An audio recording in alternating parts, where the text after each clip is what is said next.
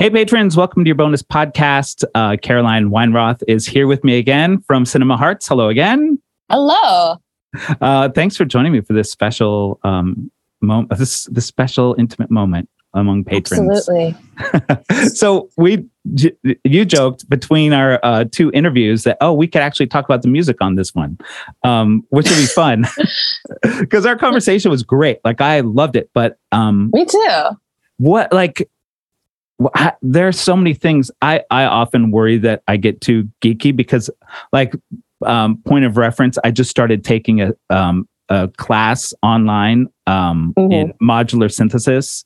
So I'm really super plugged into you like synthesizers. Yeah. So there's been a lot of talk about harmonics and fundamentals and frequencies and that kind of thing. So we could get super geeky because you're an engineer. You worked as an engineer for a long time, as we talked about before. I worked in live sound for 6 years, and I did it at different music venues around Washington, D.C. That was a lot of work. Yeah. And so working in the audio industry itself is a very strenuous job. You know, there's late hours, there's heavy equipment. Sometimes you're working in the heat, you're working in rain, you're working in less than ideal conditions. It's also a customer service job. So it's very, and those are things that I was really fascinated by. I loved the fast pace of it all, but less than 2% of the industry is women. So that got really tiring after a while to have to constantly advocate for myself in the workspace. So loved it, but I took what I needed from it. And now I get to teach other people how to do it. And that's been much more fulfilling. Yeah. I'm just thinking back to I'm a self-taught home recording person. Okay. But I also, before the pandemic, I volunteered at my super awesome West Village church. Every time I mention that I volunteered at church, I'm like, no, it's not that kind of church, I swear. No. But so many people get involved in audio either through church sound or doing community theater. Yeah. Oh, yeah. But I noticed, and as a white male, even then, the minute there's the slightest weird sound thing, 5-6 people in the congregation whip their heads around and look at you you got to fix this. Yeah. So people love to do that. Backseat mixing. But then going into a situation as a woman, I'm sure people are already how's she, have their preconceived ideas about how you can possibly be qualified to be doing what you're doing. I mean, was that an extra level of that from? Oh yeah, because I got that from coworkers. I mean, I was very fortunate that the majority of my supervisors and my mentors, they were great, and I learned so much from them. And they gave me such respect, and also were advocates for me and my work.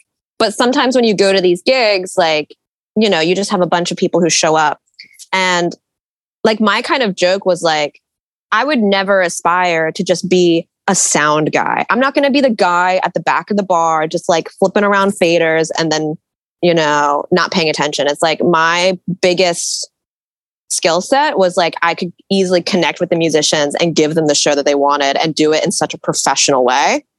But I was often working with a lot of sound guys who would just brute force their way into getting the show together and wouldn't be respectful to the artists at all. Because also one thing I loved about working sound is you're there to just it's also an emotional aspect. You're there to support that artist and make sure they can do their best. So that's why I always thought if I had pursued it, I would love to be a monitor mix engineer. That's when you really get to work with the artist. So that was always really, really cool. Huh. Yeah.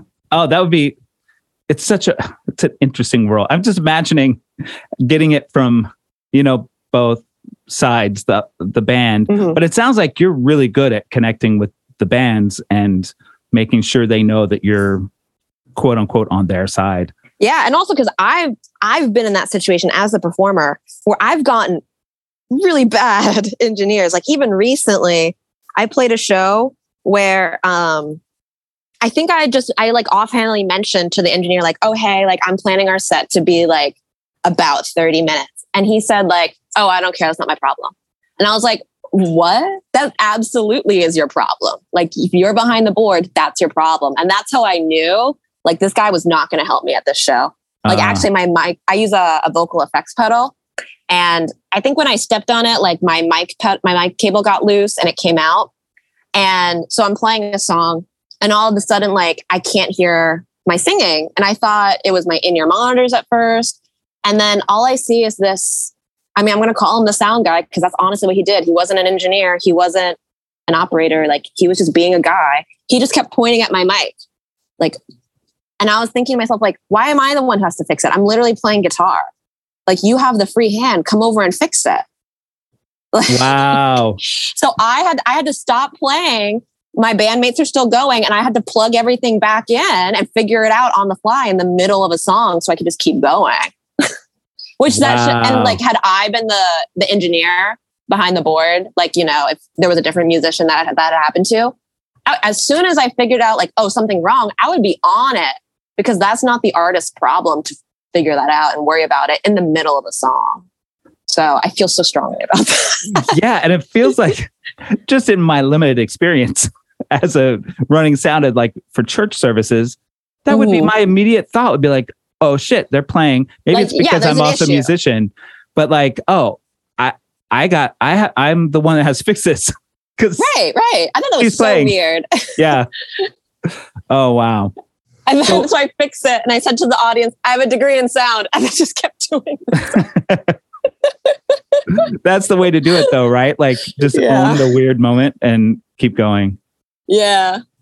So doing the recording of the album, do you record a lot of this stuff at home? Were you working in the studio? I know you worked. So this is my first professional studio album.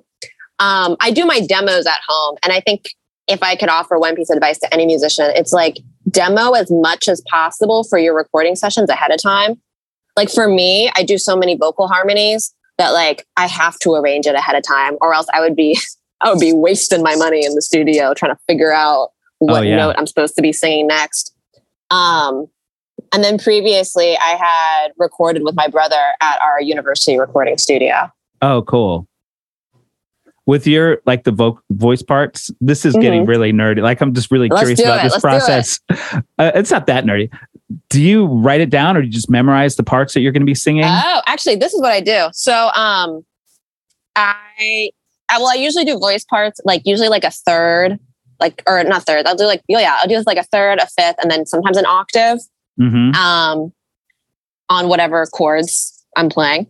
And what I do is I'll record all of those in a demo, and then I export every part as its individual track. So when I'm in the studio, I'll like tell whoever is engineering, like, hey, I'm going to listen to like my first voice part for a second. I'll be like, okay. And then I put my earbuds in and I'll listen along to it and figure out what my notes are.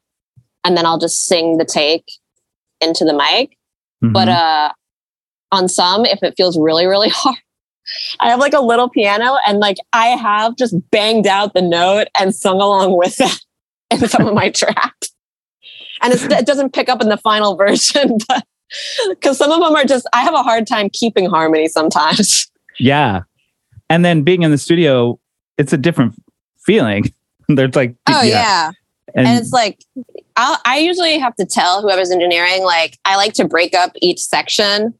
Like if a song has a lot of complicated parts, like, I'm trying to think what on Your Ideal, like, Can I Tell You I Love You has some hard parts towards the end of it. So I had to break it up by like each, like, okay, we need to go like this line first, and then we need to do this chorus, as opposed to like, I can do the whole 3-minute song in one take. Oh, wow. I love hearing this stuff. I love going in the studio. Me too. I love it. It's so nice. And I think also because most studios are like no windows, you're underground. I'm like, I'm hidden from the world. Yeah. And it's just like, yeah, it feels, especially as like an independent artist, making that happen and going to do it really feels so like, not to get too, what's the word? Woo woo, airy fairy. Like I'm really like caring for my inner artist by like, okay, here we go. Like this matters. I think what that's we're doing. so true. You're investing in yourself because like for so long I would cut corners and it would not pan out how I expected. And actually one of my producers who I worked with on a different project that will come out in the future, he said like, you end up spending more money when you cut corners because you have to keep redoing things. Whereas like if you just do it right the first time, it pays off. And I was like, so true. Yeah, that's words of wisdom for I could tell you this because my boyfriend and I have like alternate takes on this. Well, really? But just in home stuff, like he loves like, oh, this was so cheap. And he buys a bunch of like crappy stuff. Yeah. And he always has to keep buying it again and again. This is not this. I'm like forcing this conversation into our conversation right now, but it's kind of the same thing of like really invest in doing it. Yeah. Yeah. And that's hard. I mean, that's hard for musicians. Like no doubt. But that's also why it took me like 5 years to make my first album. Because it was hard to invest in your art. Oh yeah. Like not only just like the financial aspect, but also like to emotionally decide like, oh yeah, like I deserve to do this. Like it's not wasteful or shameful to like go out there and like do it all out. Yeah. Yeah. There's a TikTok that's been annoying me today. I kind of want to get your take on it because it's an art related thing. And I feel like, well, let me just tell you what it is. And you tell me if it's one of those, I love watching the TikToks where someone randomly asks people like, what do you do for a living? What's your salary? Like word on the street kind of thing. Yeah. Yeah. So there's one that I've been watching where same type of thing, but this time the host was at a college and asking people what they were studying and what they hoped their salary would be when they graduated at their first job. And there was one woman that answered and said, oh, I haven't even thought about that. And she's an art student. She hadn't even thought about what her salary might be. And then she like named this ridiculous $1,700 a month salary. And then it was like, oh my God, I hope you make more than that. But I loved it. I was like, I love that there's someone here that is just being an artist and really embracing it and not thinking about like, oh no, am I going to make enough money? But then in the comments, of course, a lot of people are like, she's so stupid. How's she going? She must be rich. All these other things. What is your take on this, if anything? I think it's funny because like in my brain, like I can't think salaries because this is like my mom's financial teachings come out of me. I want to be like, are we talking about pre-taxes, post-taxes? Are you talking about there's bigger questions than just salary. But I think one thing I've kind of realized is like, especially like, cause all of my income is either from music or from teaching. So it's all arts related. And with the pandemic, I also realized how like you could think you have job security. You could think that you're going to make a certain amount in a month and a year, and that can not happen, Yeah. So I guess it's just like for me with this question, it's sort of like, well, there's more to life. Like if this person had said like, do you think that you can afford your lifestyle with the major you chose? That would be a bigger question to me. Yeah. Like if you choose to be an artist, can you afford, I don't know, to go get the certain car you want, to go on like a vacation every month kind of deal? Like probably not. But like at the same time, if you're like a business major, I meet so many like people. I remember meeting so many people who like studied business and were working as like DC consultants. And all they wanted to talk to me about was how they wish that they had the time to go play guitar with their band or something like that. So well, it's like, there's obviously more to life than your salary number. Yeah, I guess that was the hard takeaway for me. And I think partly because when I graduated from high school, I needed to study music, but I just was so scared. Like I didn't think I would make money. I was as supportive of my mother as my mother was. My dad, like, well, always there was this undercurrent of, well, you need to like choose something else, and that can be your hobby to do music. So it took me a long time to just finally be like, you know what, it doesn't matter. Like I tried to study like all these different things, and I didn't care about those things. I wanted to do music. So by the time I got around to like in my mid-20s to like, oh, maybe I should actually just do music, I felt like I'd wasted a lot of time. And I don't know. So I feel like that sort of messaging from the comments. Oh, yeah. I mean, it's like whenever I was a theater major, and it's like, I do so much now I think it's like the one thing I've kind of learned through being a theater major and also through being a musician is like, you can't wait for other people to give you an opportunity. And that's like the same kind of mindset that I'm sure people who do like startups and like traditional entrepreneurial things also believe. Whereas like, I think people who are very, very committed to the idea of like traditional salary, oh, you can only do this job when you have this degree and this space and there's no flexibility. Like, there's no creativity, there's no imagination. And those are the people who aren't going to be like making big strides in the world, in their community, in their field. Yeah. It sounds very dark, but I do believe that. But like in a lot of ways, I feel like some of the things that I finally figured out can make me successful as like the artist type person that I am. Right. I didn't realize for a long time that they were good qualities that I had. You know what I mean? Yeah. They felt like yes. Yeah, problems. Because it's like those aren't the, I was going to say like marketable, sellable skills, but yeah, it's like, oh, like you have an understanding and compassion for humanity, and like the arts gives you and your brain a deeper understanding of the world. Well, how does that make me money? Like when it's like, but at the same time, it's like, well, that's what makes life worth living. Yeah. Woo, I love it. Okay, we got to stop talking. I know. I can't handle it anymore. I'm being dramatic. Thanks so much for joining me on both podcasts. Yeah, thank you so much, Michael. I'm like so happy we could just like, we got the same thought process. Yeah, I love it. It was really, I kind of had a feeling going into this like, oh, this is going to be a good one. And it was. So thanks. Oh, thanks for your time. Absolutely.